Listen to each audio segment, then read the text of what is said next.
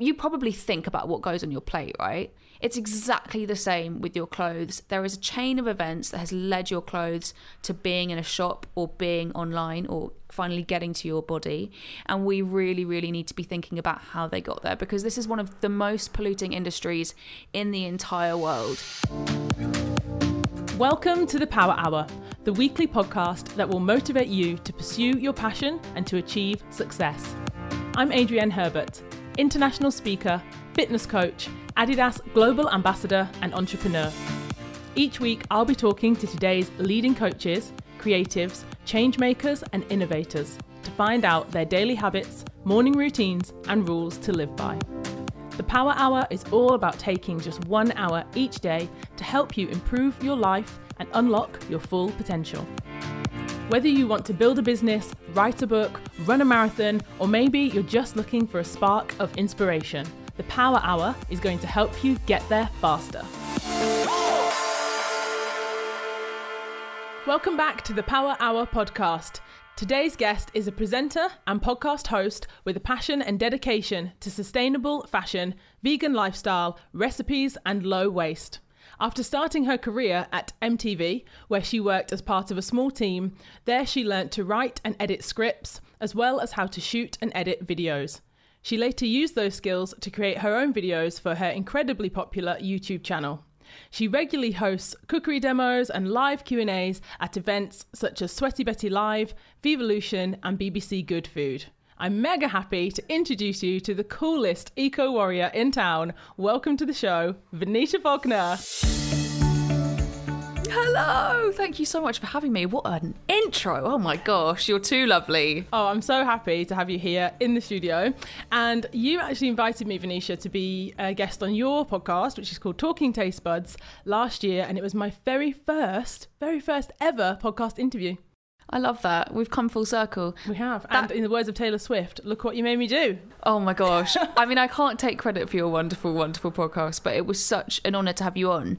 And that's one of my favourite episodes. You just have this crazy, effervescent personality, which really does motivate and inspire people. So it's such a wonderful thing to be on your podcast. Awesome. So, as I said, happy to have you here. And I'd love to, so many things I want to talk to you about, but I'd love to ask you to take us back a little bit.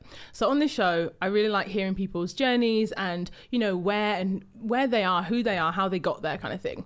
And often I think when you discover someone new online or in a magazine or even you meet them in real life, we are presented with this version of them, if you know what I mean. So without any kind of context or background. So can you talk to us about Little Stage School, Venetia, and subsequently what has led you here? I can certainly talk you through Stage School, Venetia. I love how you phrase that. So I grew up in Gloucestershire in the countryside, and I was very fortunate to grow up around lots of animals and had lots of pets who I loved and adored. They were kind of my best friends. I was less bothered about people back then, more bothered about animals. And I definitely always loved performing. That was something that I always did with my sisters and my cousins. We were constantly dressing up as the Spice Girls. I started acting maybe at the age of about 6 or 7. I started getting really into dancing when I was about 8 or 9, ballet, tap, jazz, modern, anything where I could just be in front of a crowd or an audience. I just really enjoyed it, and I had absolutely no fear. I think that's the beautiful thing about being that age. You just kind of get on and do it, or at least I did. And then I went to quite a kind of institutionalized boarding school at the age of 11. I didn't actually board until I was 16, but it was still like a very intense school. And unfortunately, it was at that time that I stopped dancing, but I did definitely keep up acting and public speaking and, debating and that kind of thing, which I loved. And then I was determined to be an actress. I was like, I think this is what I want to do. And my school said to me, you should really go and get a degree. Go and get a degree and then think about drama school. So I went to Warwick University, and it's an awesome uni. They have so many cool clubs and societies. And I definitely kind of tried to edge my way in to the drama societies and kind of get in with that crowd. But they weren't really that keen on me. No? Not really. They were just like, maybe next time, hun. But I think, if you want to act, it has to be the only thing that you want to do in life, because it's the most competitive industry. But I did find the radio and TV societies, which I loved. So I had a couple of radio shows while I was there, and it's also where I found TV. I started doing lots of interviews at like our summer end of year balls, and yeah, I really loved that side of things. I didn't work that hard at uni. I did the bare minimum. I turned up to pretty much every lecture because I knew I wasn't going to work. So I was like, the least I can do is turn up to every lecture. So I did that. But then in all of my spare time, holidays, weeks off, weekends, I was applying and doing as much work experience as I could in the TV, radio and film space.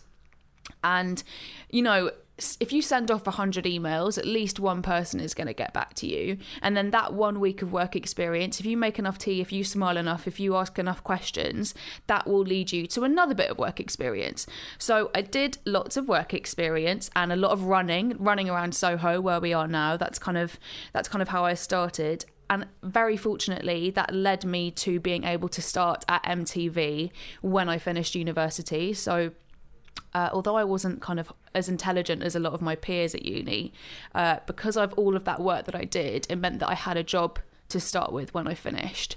I love that, though, that you've just shared that, because so many people that I've heard say, oh, it's so difficult for, no, don't get me wrong, the economy is what it is. It's difficult for people to find employment, to get jobs for young people. And they'll say, look, I have this degree and I don't have a job. And it's like, I finished university. What now? Give me a job. And as you said, yes, it's very competitive. Every industry is competitive. There's going to be 10 people with that degree or that skill set or whatever. So I think the fact that you were, as you just said, working hard, doing the jobs of, being a runner, making cups of tea, doing the actual rolling up your sleeves work that people don't want to do because you're like, well, I have a degree. It's, you did both, and that's what got you there. I think ultimately I knew that doing a degree in the arts, I did English and film, and it was all theoretical, it wasn't practical. I knew that wasn't going to necessarily lead me into a job, especially the job that I wanted.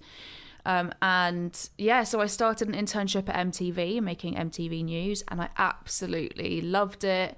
It was very much like, you have to just get on with it. I was like, oh, I don't think I'm going to want to, film that much. And I ended up loving it. The stuff I got to do was crazy. I think in my first month I was interviewing Cameron Diaz and Colin Firth because no one else was there to do it, and little kind of like 21-year-old me was like, what is going on? But that's just the beauty of working in a small team, and you just you're thrown into it and you just get on with it.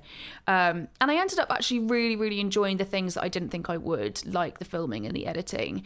I think when you're younger, you just think, I want to be a star and I want to be center stage, and actually there's so much joy that comes from being a part of the full process and working in a team. That's something that I kind of miss, actually. I loved working in that team. So I was there for a couple of years, and then I went freelance as a producer. And then I think because I'd been working with presenters so much, writing so many scripts, doing so many interviews, I have a habit of saying I fell into presenting, whereas really I think I didn't fall into it. I think it happened probably with intention, because I'd been, whether I'd realised it or not, manifesting it by working with presenters and doing all the things that presenters do. So I started presenting, and I presented a daily live show for about a year and a half. I was still producing it as well, which I loved. And then from there, I started doing live food. Not live, I started doing food. I started hosting food content for Tastemade. And Tastemade are a kind of international food network, and suddenly I wasn't just being seen in the UK, my videos were being seen all around the world, and I was getting to talk about things like low waste and vegan and that kind of thing. So I thought, okay, I'd quite like to do more stuff on my own that's online, which can be which can reach a bigger audience. So that's when I launched a YouTube channel, and then 6 months later I launched a podcast.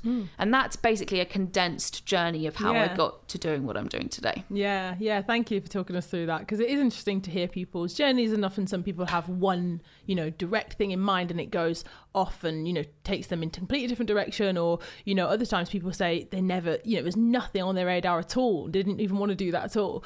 I think there's only been one guest who, like, from the age of 5 knew exactly what she wanted to do. But also when you said about, as a child, you're bold to just dance and whatever, you are still bold. I see your Instagram videos, so don't be, people, if you've seen Venetia's wonderful wiggle online, she's actually professionally trained. Now we know. I'm not professionally trained. I can't take credit for that. I'm always trying to come back to that kind of youthful naivety and kind of gusto. It's fun, and we all need to get back to that fun side that we had as kids. That's what we're kind of all lacking, I think. We just need to let go a little bit. Yeah, for sure. So inevitably, some things have changed along the way. But as I mentioned at the start, you are now a vegan and an advocate for sustainable living. So these days, you are a woman on a mission. So when did you, I guess, discover your passion and wanting to share that with the world of veganism? Veganism came to me about 4 years ago, and it wasn't one thing, it was lots of things. Things just kept popping up. I was doing lots of yoga and meditation, and I guess just becoming a more conscious human, and I was asking lots of questions. And at the same time, the food blogging scene was really kicking off. Suddenly we weren't looking at TV chefs, we were looking at Deliciously Ella and Maddie Shaw, and seeing how they were cooking and eating, and they put plants on the centre of the plate. And at the same time, lots of vegan restaurants were popping up in London, and I just kind of started researching, started watching documentaries, and like I said, I was always an animal lover. So once I learnt about the animal side of things, I couldn't really unsee what I'd seen and unlearn what I'd learnt. So I didn't do it overnight. I didn't go cold turkey, or cold tofurkey as the phrase should really go.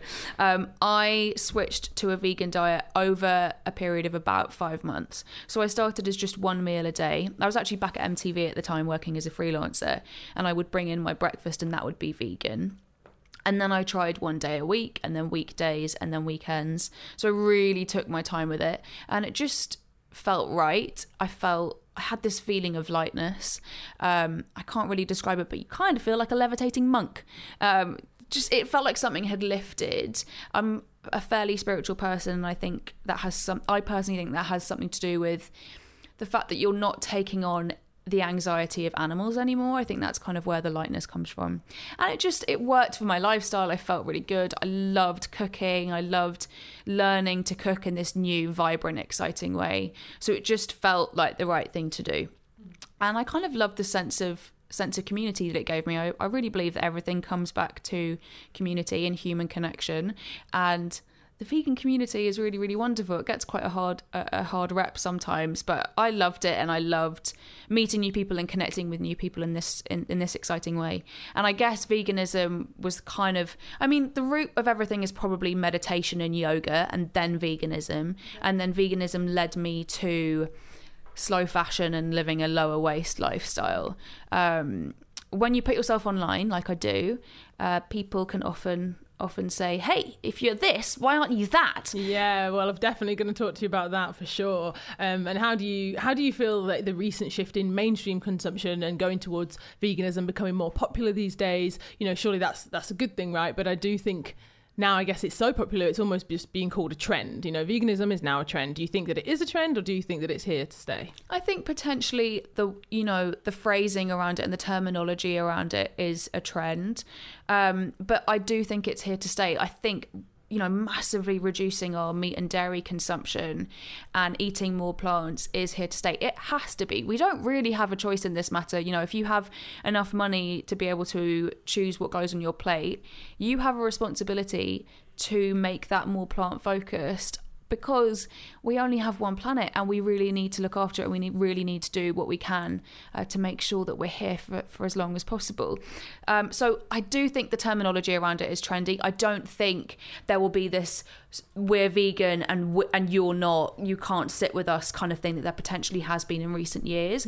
I think it will just be more of a generally accepted thing that the majority of people, especially, you know, like in the Western world, in the world that we're living in, are predominantly plant-based. And I think that's actually what we should be aiming for, rather than this kind of strict, I am vegan 100% of the time. These are the rules. Yeah. These are the rules, exactly. You just got to do what works for you, because I know a lot of people, you know, a vegan diet really doesn't agree with them. Like, personally speaking, I cannot eat lentils or beans. I'm oh my gosh, I am like, I'm awful on them. So I just have to make the adequate changes in my own diet to make veganism work for me. You've just got to find what's right for you. And that's why I, you know, took all those months to kind of figure it all out. I really like that what you did then as well, when you said about the steps that you took. So 1 meal a day, then 1 day a week, then a few more days, because it doesn't have to be, as you said, this huge jump, this huge all or nothing. Now you are a vegan, these are the rules. You can't, because that, I think, puts people off, because they just kind of go, oh, I just had 1 chocolate bar, I can't do it, forget it. Or they kind of, I guess they worse than that, I think, is when they go to this righteous side of like, now I'm vegan and now I'm going to condemn everybody else for every choice. And you think, come on, like, that's not, as you said, it's not inclusive. It's not fun, and it doesn't make people want to listen to what you have to say. And I think sometimes the message that some vegan, you know, the message is so important, as you rightly say, about the planet. We have, you know, we're going to run out of resources, but if the delivery isn't right, people won't want to hear the message. Absolutely. And, you know, what better way to garner a greater sense of community than asking people to take small steps and doing what they can? You know, we're going to make more headway if we do it that way. And I think we need to understand that it's not going to be 100% right for everyone, and that's okay. Okay, let's talk about fashion. I saw an interview where you shared a statistic that actually blew my mind. You said, when a woman buys an item of clothing, she only wears it 7 times before it's thrown out. That is mad. Yeah, and I think it is mad, but Adrienne, I feel like the industry that we're in, 7 times is actually quite a lot. I think a lot of people only wear something once, especially once it's, in inverted commas, been on the gram. Oh gosh. We're living in a terrifying time, and I'm not saying I'm exempt from this. I came to this because I was one of those people. I would wear something once and then I would think, I can't wear it again. You know, I was on TV and I was sharing aspects of my life online, and I thought, okay, cool, once this is a bold outfit, I should only wear it once, and that's it. I know what you mean, actually. I think with an outfit, exactly. I think with day-to-day clothes, I'm kind of thinking, what? Like, this pair of jeans I'm wearing, I do not know how many times I've worn them, but I think you're right with, like, I've got, like, if I go to an event and maybe wear like a statement suit, and then you're like, oh, well, if I wear that to the next event, it's like, we just saw you in that suit. But it's ridiculous. Mm-hmm. It is totally ridiculous, and I think we need to be celebrating outfits that we wear time and time again. It's something that I really make a point of doing. We need to show respect to the people who made our clothes. We need to value the resources it took to make our clothes. If you look at the food on your plate and you think about, you know, you probably read labels, you probably think about where it's come. Maybe you go to a farmer's market, maybe you chat to the farmers about, you know, where these plants on your plate were grown. Maybe you source your fish really responsibly. The same with your meat. Maybe you go to a butcher, or maybe you probably think about what goes on your plate, right? It's exactly the same with your clothes. There is a chain of events that has led your clothes to being in a shop or being online or finally getting to your body. And we really, really need to be thinking about how they got there, because this is one of the most polluting industries in the entire world. There are 7 billion people in the world. We produce 80 billion pieces of clothing every single year. It is so out of hand and so unnecessary, and we really need to make a change. Wow, yeah. And in the same interview, you also said, how I look isn't the most important thing anymore. It's bigger than that. It's about the planet. I mean, can I get an amen for that? But for anyone listening who might think, you know, well, you're just not interested in fashion or styling, don't get it twisted, gang. Venetia's outfits are always on point. So what's the secret to, I guess, avoiding fast fashion while still looking cool and well dressed? I should say that I am materialistic and I'm superficial and I like to look good, but not caring so much and finding the why. And for me, the why is the planet and the people making my clothes is such a release. It's like oh wow, I'm doing good when I don't buy that piece of clothing, or when I do invest in a second-hand piece of clothing, or I rent something. It's such a wonderful feeling, and finding that why has just given me such a kind of zest for life and a motivation for when I wake up in the morning. And the secret to having, to still looking like you're all right, you look quite cool. I think there are a few ways. So it starts by really organizing your wardrobe and really getting to grips with what you own. This is a slightly terrifying concept, and I can't take credit for it. Marie Kondo, yes, the babe that she is, the queen, she had me tip every single item of clothing that I owned on my living room floor. Wow. And it was terrifying. When I saw all of the clothes that I had piled up, I could not quite believe what I had. But it's a really important thing to do, because it shows you what you have, what you love, and what you want to keep hold of and cherish, and it helps you organise your wardrobe. If your wardrobe is organised and you can see absolutely everything in it, you will be better at coming up with new outfits. You'll be better at styling. It will just be such a useful thing for you to do. So organize your wardrobe, appreciate what you have. When it breaks, or if you buy something new and it breaks straight away, think of how you could mend it. Or if you really don't have the time for that, maybe there's someone in your life who knows how to sew. When something breaks, upcycle it and mend it and fix it. Don't throw it away. And then when you really want something new, think about swapping with your friends. Think about renting. I'm obsessed with renting at the moment. There's a new website which has just launched in London called Hurr, Hurr. It feels like you're on Net-a-Porter, and you can rent clothes and really wonderful clothes for totally inexpensively for about 7 days. And I really think renting is the future. And then potentially, if you really want to buy something new, I really would say prioritize pre-existing. So secondhand charity shops, vintage stores.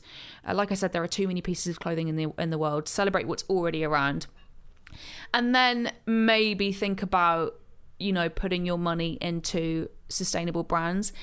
However, the notion of sustainable fashion is a little bit of a tricky one, because ultimately fashion is not sustainable. Yeah. Unless something is made of totally upcycled materials, there's still a process. Yeah, water, consumption, everything. It's a long process. So that's got to be your decision ultimately, whether it's fast fashion or slow fashion. If you're looking at a piece of clothing, whatever it is, do you love it? Does it make your heart sing? Could it make you feel like Beyonce?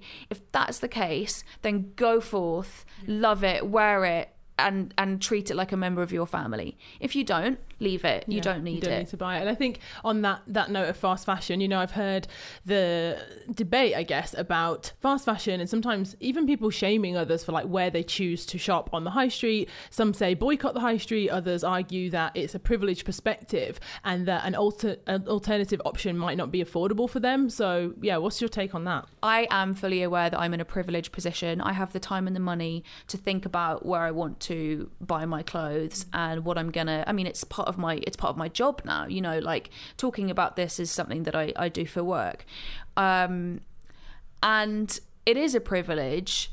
Maybe you have that privilege too. Maybe you have, if you're listening, you have the time and the money to be able to think a little bit about what you're wearing. If that's the case, then I would really think twice before you support brands. And I have to say, I name and shame brands, because I'm in a position where I have a platform now, and the ethics of these brands isn't up to par. It's not okay. It's not good enough. And I feel like in order to instigate a change, in order to persuade people to prioritize other brands, perhaps, is something that I almost have a duty to do. Mm-hmm. So the super fast fashion brands, Missguided, Boohoo, Pretty Little Thing, they're really affordable, and it's for a reason. They're not treating their workers fairly. And this isn't just workers in countries that we've potentially never been to before. This is closer to home. Their factories are in Manchester. And they're just not up to par. And I know that there's also greenwashing now coming from bigger brands like H&M and Zara. H&M have conscious collections, and I get messages about this all of the time. People saying, I've recently noticed that H&M are doing a conscious collection. Can I support this? I personally choose to avoid these brands all together, because ultimately they're still fast fashion brands making a lot of product. However, again, does this piece of clothing make your heart sing and make you feel like Beyonce? If that's the case, then go forth, but don't support it because it has the conscious or the sustainable tag. I think that's something that it's, as consumers, it's so hard not to get swept up by. We think that, oh, because something's got that tag, or it's organic, or it's this, or it's that, it's recycled, or, we should buy it. No. Yeah. This has got to be about conscious consumption. This is where you get into the trends, right? Like, I'm seeing YouTubers do hauls of sustainable hauls with lots of pieces of clothing in these hauls. This is defeating the entire notion of slowing fast fashion. Another thing of like, let me use that word because it's a buzzword of like, oh, sustainable, it's actually, that's actually laughable. And I think sometimes, good for you for, having a message, being bold enough to say it, not having to kind of, oh, I won't name and shame. The thing is, it's it's a democracy. You can say, you can say what you believe. And actually, for me, I met somebody last year when I was in Berlin, and she has her own clothing brand, and she makes these incredible dresses, and she goes to work with women and supports their community in how they produce them and how they create them and everything. It's amazing. But for her, she said what started her journey, and this is really stuck in my mind, so I'm just going to share it. I think that's why sometimes people need to, like, you know what I mean, that kind of thing that's like, wow. Because when you just say factory conditions, or people are like, oh yeah, okay, but this girl, what she told us is that basically she was doing a visit, she went to meet this woman, and she was talking to her about her life, her job, her kids. All of her children lived in this one room house basically, and in the corner of the room there was like a big pile of adult sized nappies. And so she kind of said to her, like, oh, why do you have those, because all of her children were young. And she said, oh, I wear them to work because at work you can't have toilet breaks, so you wear an adult nappy so that you can stand and create, as you said, all of these products for whichever brand it is, and you cannot even go to the toilet. And this isn't a rare case. This happens a lot. Time is money, and if going to the loo means, you're wasting a little bit of time, it's not good enough. So the nappies thing, I've heard quite a lot. And that blew my mind. I was awful. Genuinely like, but this isn't like a secret that they're not allowed to tell. And she was like, no. It's awful. And that's just the tip of the iceberg. It's pretty horrific. It's pretty horrific about some of the stuff that's happening is pretty horrific. But I guess some of the things that you just said as well are going to save you money, because I guess, if you're buying less things, you're wearing them more often. None of this, oh, I've worn it once, so I can't wear it again. But also, as you said, getting someone to mend it. One question I have for you, though, which literally on Sunday I was like, oh, I know who I can ask about this. Venetia. So no pressure, Venetia. No pressure. But so I'm a mother. I have a young son. He grows very, very quickly. And I know that, of course, when when he grows out of something, he may not have worn it very much, or it still looks brand new. So of course I try to, pass it on to a friend who's got a younger child, or take it to a charity shop or a clothes bank. But I don't really know. I guess sometimes that's not always an option for everyone. What is the most sustainable way to dispose of clothes and shoes? Because honestly, Jude is, he's 7 now. Everything I seem to try on him at the moment, I can see his ankles, his feet have grown. I'm like, oh, great. So that's trainers, that's football shoes for school, that's wellies, that might be slippers, all these things. And you know that if you replace them, they're probably going to last for about 9 months and they won't fit again. So any good tips for mums on how to dispose of things in a more sustainable way? As much as I'm envious of the fact that you have the most beautiful boy I've ever seen in my entire life, I am also grateful at these times to not be a mother and have to think about these things, because, oh my gosh, it's a whirlwind. I think about babies and I'm like, oh my gosh, nappies. Yeah. Waste from nappies. Mm-hmm. Could I be a mother who uses reusable nappies? Oh my gosh, thank goodness I'm not thinking about that just yet. Or really. Okay. So ultimately, the best thing you can do is find that piece of clothing a new home. Mm-hmm. Again, this is time. But if you can sell these pieces of clothing on eBay or Depop so they go to a good home and to someone that really wants them, that is wonderful. The problem with giving stuff to charity is that only about 10% of what we donate actually ends up in charity stores, which is kind of terrifying. I'm working with a wonderful company at the moment called Love Not Landfill, and they kind of specialise in the socks and the shoes and the stuff that isn't really going to find a place in a charity shop. They will find a way to recycle that or upcycle that or make sure it goes to a good place. And so that's a really, really good option. And then, I guess kind of maybe finding, other mums who have slightly smaller children and doing swaps and exchanges with them. It's really, really tricky. I have a Facebook group called the Slow Fashion Exchange, which is just basically a wonderful community of people interested in slow fashion. And it's these kind of questions which come up a lot. And often there's someone, who's in the same boat or can help or is looking for something similar to what you just mentioned.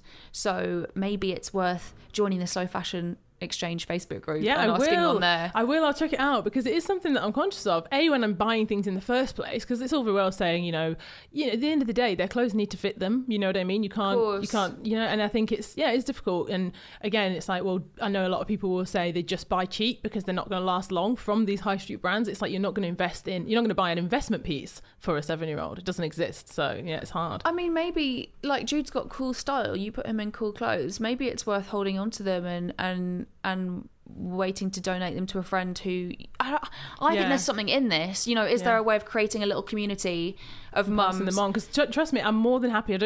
That's the thing, it's not even about selling them. I'm more than happy to donate them, give them to a friend or to someone. I don't even have to know them, but a lot of my friends, it's either their children are the same age, so it's no good, or they've got a 1-year-old, so you know what I mean, it's that big gap. So maybe I'd look into this, because I think there must be a lot of mums who are in the same situation as me. Please let's start this discussion on the Facebook group, because this is the kind of thing that I think there'll be such a little market from this. I reckon you'll get loads of DMs about this after this episode goes live. Awesome. So let's start that conversation. Yeah, let's do it.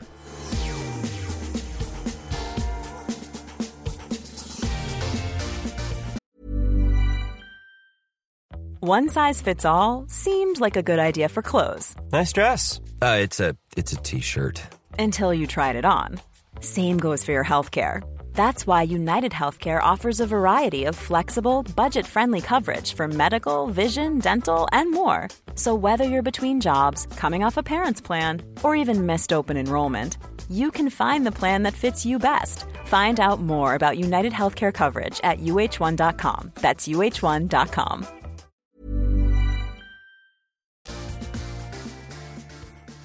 I'm learning so much. Thank you, Venetia. So another thing I wanted to talk about is this pressure. Do you ever feel a pressure now that you are out there? As you said, you have a platform, you have your YouTube channel, Instagram. Do you feel a pressure to have this standard, in quote, that you have, set for yourself or others? Because I literally now am afraid to use a plastic bag or to use a plastic water bottle in fear that I will be pillarized, because, the serious panic of when someone asks you in a shop, do you want a bag? And you realize you don't have your bag with you and you have to make the food Jenga. You've done the food Jenga. I love this term, the food Jenga. Oh my gosh, Adrienne, you've smashed it with that one. Honestly, it's a stack of everything. And I'm like, okay, I can make it. I'm like, no bag, thank you. And I'll just struggle because I just don't want to get that plastic bag and someone see me and be like, you carrying plastic. So do you ever feel a pressure to be perfect? Absolutely I do, and this is why I try to be careful with the kind of terminology that I use.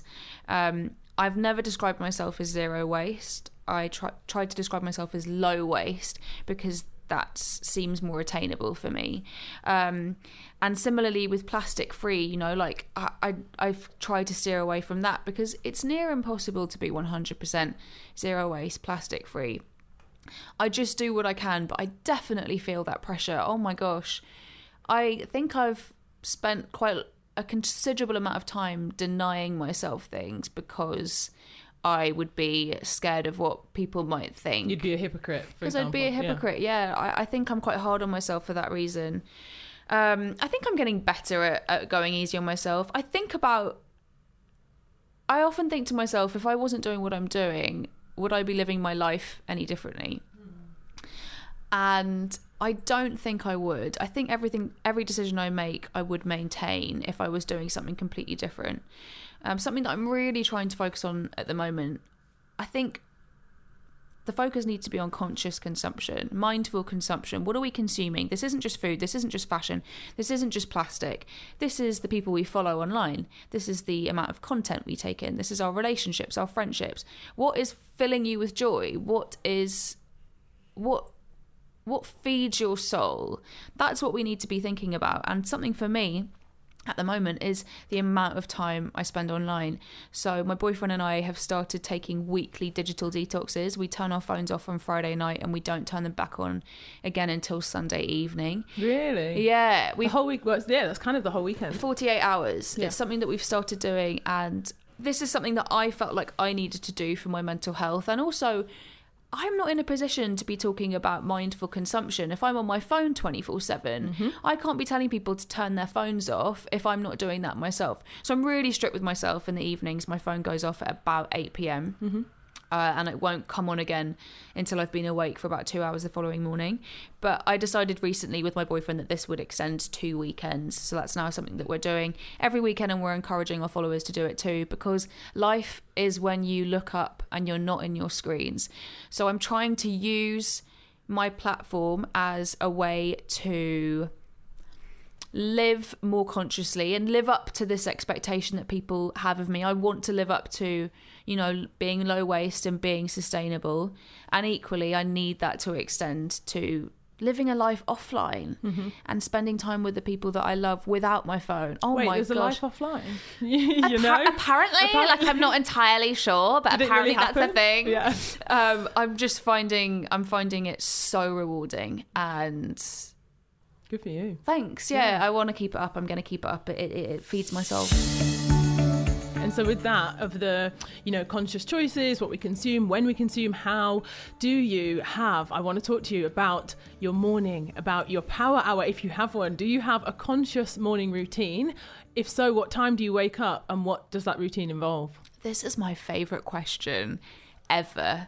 Apart from maybe what's your death row dinner, this is a close second. I love hearing about people's morning routines, and actually you really inspired me with this. I feel like I've got my morning routine down now, and that's partly due to the wake up time. Okay. I now wake up at 6 a.m. and this hasn't been a constant feature. This is something that I've been doing for about 6 months, and I don't wake up with an alarm, and obviously I don't wake up with my phone because that's in another room and it's turned off. I wake up with the Lumi light. They're amazing. Have a little look into them. I've had mine for so many years now, and it basically wakes you up with a gradual sunrise, so you don't have that. I don't think it's good for us to be woken up with a really kind of noisy alarm. I don't think it can be good for our nervous systems. So I wake up gradually with the light, or I leave my curtains open if it's the right time of year. And then I go to the loo. I put the kettle on. I always have hot water, kind of hot warm water in the morning. It's something my meditation teacher taught me, and now I'm addicted. I've been doing that for years. Just hot water on its own? Hot water on its own, yeah. I used to do lemon, and it was my meditation teacher. I had really bad skin at the time. Really bad, not really bad, but I didn't have great skin at the time. And I was talking to my meditation teacher about it. She was like, I think she's Aussie. She was like, what are you doing first thing in the morning? Are you drinking anything? I was like, yeah, I'm having hot water and lemon, like the kind of Instagram, you know, the Instagram gurus are telling me to do. She's like, no, I think you should just have hot water. That will be much more kind of soft on your system. So that's what I do now. Wow. Oh my gosh. I feel like that must taste really strange. Just hot water. I feel like it would be like bath water. You really get, I know what you mean, but you really get used to it. Okay. I think it's a very Western thing to be drinking cold water. When someone gives me a glass of water with ice in it, Me too. I can't. Me too. I thought that was just a weird thing. Me and Jude were like, I can only drink room temperature, and that sounds so like diva, room temperature. Yeah, no, but like I at can't all. drink hot or cold. Like if something's hot, I wait for it to cool down, and if it's got ice, I get rid of it. Yeah, Room temp or warm for me. I think it's really good for our digestion, our systems. P.S. Not qualified in anything.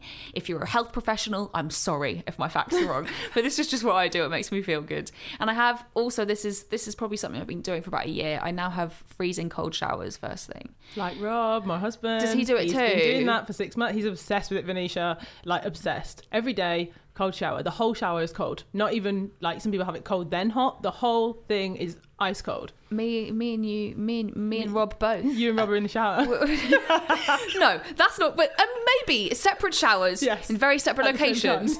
Maybe at the same time, both in freezing cold water. This is something that I learned from the Iceman Wim Hof. Yes, he's incredible. Guru. Oh my gosh, the guru. Have a little research of him if you've never heard about him. He's an incredible man. So I have a freezing cold shower first thing. It just makes me feel alive. It makes me feel like I've had I went to see the Happy Pair last year to interview them for my podcast, and they do early morning swims in the freezing cold Irish Sea. They're like, it's 10 shots of espresso. That's what it feels like. And that's what it genuinely does feel like. So I'm addicted to those as well. And then I will sit down and meditate for 20 minutes. And then after that, I will potentially do a little yoga flow or a little yoga class, or I'll go for a walk. Just make sure that I'm moving my body in some way. And then I will have my English breakfast tea, and then I will get on with breakfast and the rest of my day. But this whole process probably takes, and I'm aware that I might not have this time forever, so I'm relishing every second of it at the moment. This probably takes about an hour to an hour and a half, hence why I get up at 6 a.m. But it just makes the biggest difference to my day and to my mental health and my sanity. Yeah, I love that. I love that you shared that. And as you know, I've done, quite a few of these episodes, and I love finding out people's morning routines, but I really want to, I guess, dive deeper into this and to understand why, because I'm really not exaggerating when I say that my routine in the morning has changed my entire life. So when I say that to people, sometimes they're like, why? Just because you get up at 5:30? Like, I don't get it. But for you, you said it's been 6 months. So I guess, how did you figure out that this was the way you wanted to start your day?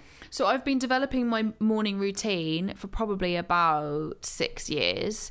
And this is, I feel at the moment, it'll probably change all of the time, but at the moment, this is where it's at. And I do it because I suffer with my mental health. I have suffered with anxiety for a very, very long time, and anxiety sufferers love routine and structure and 9 to 5s. Nothing in my life wants me to have any kind of staff job, any kind of routine. It's just the universe. I feel like this is one of the biggest life lessons I'm being taught by the universe. It does not want me to have these things, so I have to structure that in for myself to make sure that I can do all the things that I need to do, to make sure that I do all my work, that I am a good friend, a good daughter, a good sister, a good girlfriend. All of those things, I need to make sure that I put the tools in place to maintain my mental health. So it's all mental health related for me. And I think we're living in a really crazy time where our default response when someone asks us how we are is to say, I'm busy. And I think mistakenly, busy has been noted as a sign of success. I'm really drawing away from that now. To me, success is, having a great career, but also having really good friendships and relationships and making time for those things, because otherwise we're just going to rattle through life and not kind of see where the time is going. So success to me is looking after myself so I can do the things I need to do, and then have the relationships and the friendships that feed my soul and make life worth living. Yeah, I love that. I'm hearing that so much more from so many different people. And to be honest, I'm guilty of that myself, not necessarily thinking that busyness, equates to success, but just thinking like, I'm busy, everyone's busy. I say that to people a lot. I say, I understand you're busy, it's fine. Like, we're all busy, it's cool, not having this expectation of others' time because they're busy and we're all busy, like you said. But actually, it's like, what is the point of the busyness? Is it busy for busy's sake? Is it because you're actually achieving something, or are we just I'm hearing that more and more, and definitely trying to consider it more myself. And I have this thing that I call white space. So it's like in my diary, I have to have white space. So if it's like, this is at 6 a.m, this is at 9, this is at 3, this is at 5, on Monday, Tuesday, Wednesday, I literally, this week is Thursday, I have white space. And I'm like, thank goodness, you have to have that. You can't have and I'm, big on productivity. I'm all about that. But I think white space, you have to, because then when things spill over, things don't always run to plan or whatever. You're like, it's cool, I can pick it up in that time. Or I could do nothing in that time if I wanted to. Absolutely. And, take it from someone who has been in a pretty low place. It's not worth it. It's not worth feeling low if you can avoid that by making sure you don't get burnt out, by making sure you don't say yes to everything. But this is something that has taken me a long time to learn. So if you're struggling at the moment, I was there, and I dip into that place frequently, and it's okay. But oh my gosh, white space. I love that so much. I'm gonna hold on to that term. Because I use a paper diary, so it's like, has to be white, nothing filled in there. So with that, talking about, you've created that morning routine, it's taken time, it's changed. For anyone, something I say a lot, because I really do believe it, is that anyone can change. We're all possible of making huge changes if we so wish to. If we're motivated to change, then we can. And if you allow I guess, you're allowed to change your hairstyle, you're allowed to change your career, you're allowed to change your mind. You can change if you want to. But I think often the resistance comes from other people in our lives that might say, if it's changing your diet to veganism, oh, well, you're doing vegan now, with the eye roll of like, what, you weren't vegan last year, so what's this about? Or, if you're changing your morning routine to saying, I'm getting up earlier and I'm going to try out cold showers. Oh, why are you doing a cold shower? That's ridiculous. Oh, what next? It's like you're just, it's like silly, and people, often it's really disrespectful. I've experienced, my husband has definitely had that, where he's told someone about, the cold showers or breath work, breathing techniques. And it's like, breath work? Are you having a laugh? I've been breathing since the day I was born. Now you're going to talk to me about, you're going to go to a whole conference about breath work. And it's like, I don't know, have you I guess ever had any relationship struggles of people saying like, oh, you've changed, Venetia? Absolutely. I had people in my life tell me that they weren't going to be in my life when I went vegan. Wow. I have had people be really resistant to the changes that I've made, but equally I've had people being really supportive of it, and I've held on to those people. Once you understand that it's all self-projection, when people say, oh, you're going to do this, oh, that's weird, it's all self-projection, it's all on them, it's all them, it's nothing, how they feel, it's nothing to do with you. Once you can understand that, it's a real release, and you just think, oh, okay, that's cool, you do you, I'll do me, and you just crack on. I think that just comes with time and a little bit of patience, but I try to live compassionately and do the things that I'm passionate about compassionately, rather than, I'm right and you're wrong. And I think that's probably also helpful I think that's a helpful way to kind of, if you're going to make changes, do them with kindness, and then hopefully you'll be left with less resistance from those people. But if they are really resistant, it's on them, it's not on you. Yeah, definitely. And if you are one of those people yourself, maybe question why you have that reaction. You know what I mean? Why do you have that reaction when someone tells you about something that they're changing or trying to change in their life? And maybe just, I don't know, keep it to yourself. If you don't want to encourage them, cool, but maybe don't put them off and discourage them either. Great advice. So do you have a power hour challenge for our listeners and for myself to try out this week? It's got to be cold showers. Yeah, I think it's got to be a cold shower. Now, I understand that you might be living in a really cold climate.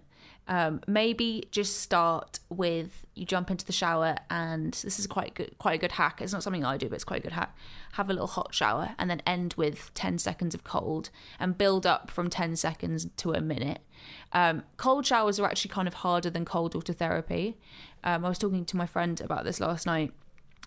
A full immersion is actually easier. Cold showers, because the water's a bit sparse and you're kind of trying to rub yourself and get clean, and it's actually harder. But I really do think that it's just such a good feeling after you get out of the shower. We live in a time where we don't allow ourselves to feel the cold or to feel heat. We're constantly wearing clothes and putting the heating on or cooling ourselves down with fans and air conditioning. We really need to get back to the root of things and start actually challenging our bodies a little bit. And we're supposed to feel those fluctuations. This doesn't necessarily mean you have to go to a HIIT class and do Bikram yoga. This could just mean that potentially you have a little cold shower, or you put on a jumper, or you don't put on a jumper when you're freezing cold. Maybe you just get up and walk around a little bit. I think we should just be challenging our bodies slightly more than we potentially have been with all of these creature comforts that we have. I definitely switch that thermostat up. I think I'm not a big fan of the cold shower. It's certainly not something that I would do daily, but I have tried it. And for anyone who wants to try it and, kind of an easier hack, like you said about having the hot one first, my hack is that I'll do my cold shower after a sweaty workout. So I'm hot, I'm sweaty, I might be like, then I kind of just welcome the cooling down, and then I'm like, okay, I'm just gonna have this cold shower. And like you said, you get out and you feel incredible. Like you feel, obviously, so again, I am not, a medical professional, but what I've read about the cold showers and the water therapy is that it is good for your lymphatic system, good for your circulation. It's good for your immune system, apparently, boosts loads of different things, boosts your mood. And I can attest to that. I come out and I feel like if I've had a training run and my legs are sore, my legs feel like I could run again. If I'm feeling a bit, foggy, I feel awake. You have to try it to see. If you're listening to this and it's peak of summer, you have lucked out. Start in the summer, start when it's really, really hot. And and then it will get to winter and you'll still be doing it and you'll be like, cool, this is no biggie. I mean, I'm a little bit cold, but I'm surviving. Yeah. I think if you start in maybe the hotter climate if you can, and then you can work your way down. Yeah, love it. Thank Just you try so much. So before I ask you my closing question, Venetia, tell everyone where they can find you online and in real life. You can find me online at Venetia Falconer, and my podcast is Talking Taste Buds. And in real life, like where can they find me in real life? So if you've got any events coming up, where can they get involved? Oh, what event do I have this month? When does this go out? Quite soon. Maybe about 3 weeks, end of April. I am popping up at more and more events. I'm annoyingly easy to find at the moment. You'll announce them online. I always announce them online. I announce them in my newsletter as well. It's really important for me to do as many of those things as I possibly can, because I like to be around people rather than just in my screen, as I've made very clear. Yeah, love that. Amazing. So my closing question for you. Thank you so much, firstly, for giving me an hour of your time today. I really, really do appreciate that. I know I say it, but I really mean it. So time is the most valuable thing to me. It's the most valuable thing I think you can give to another person. You can get your money back. You can never get your time back. So what is the most valuable thing that time has taught you? Alleviate expectation and the rest will follow through. I have spent so much of my life and career pushing for things, pushing for jobs, pushing for relationships, pushing for friendships, just pushing. As soon as you stop pushing and you let go and you allow life to take hold a little bit, things just seem to happen with a little bit more ease. That's what's happened in my experience. Just try pushing a little bit less and allow the universe to do its thing. I'm sorry, I'm getting a bit hippy-dicky at the moment. But allow the universe to do its thing, and you might be surprised with the outcome. Awesome. Thank you so much. Thank you everyone for listening. I really hope that you enjoyed this episode as much as I have. Remember to rate and review us over on iTunes. You can share this episode with anyone you think would like to hear it. Let us know if you're taking on board any of the things we talked about with the sustainable fashion, with the clothes swap with your friends, or join the Facebook group, all of those things. Get involved. Have an awesome week. Thanks for listening. See ya. Yay! Bye. Go, Adrian! Yay.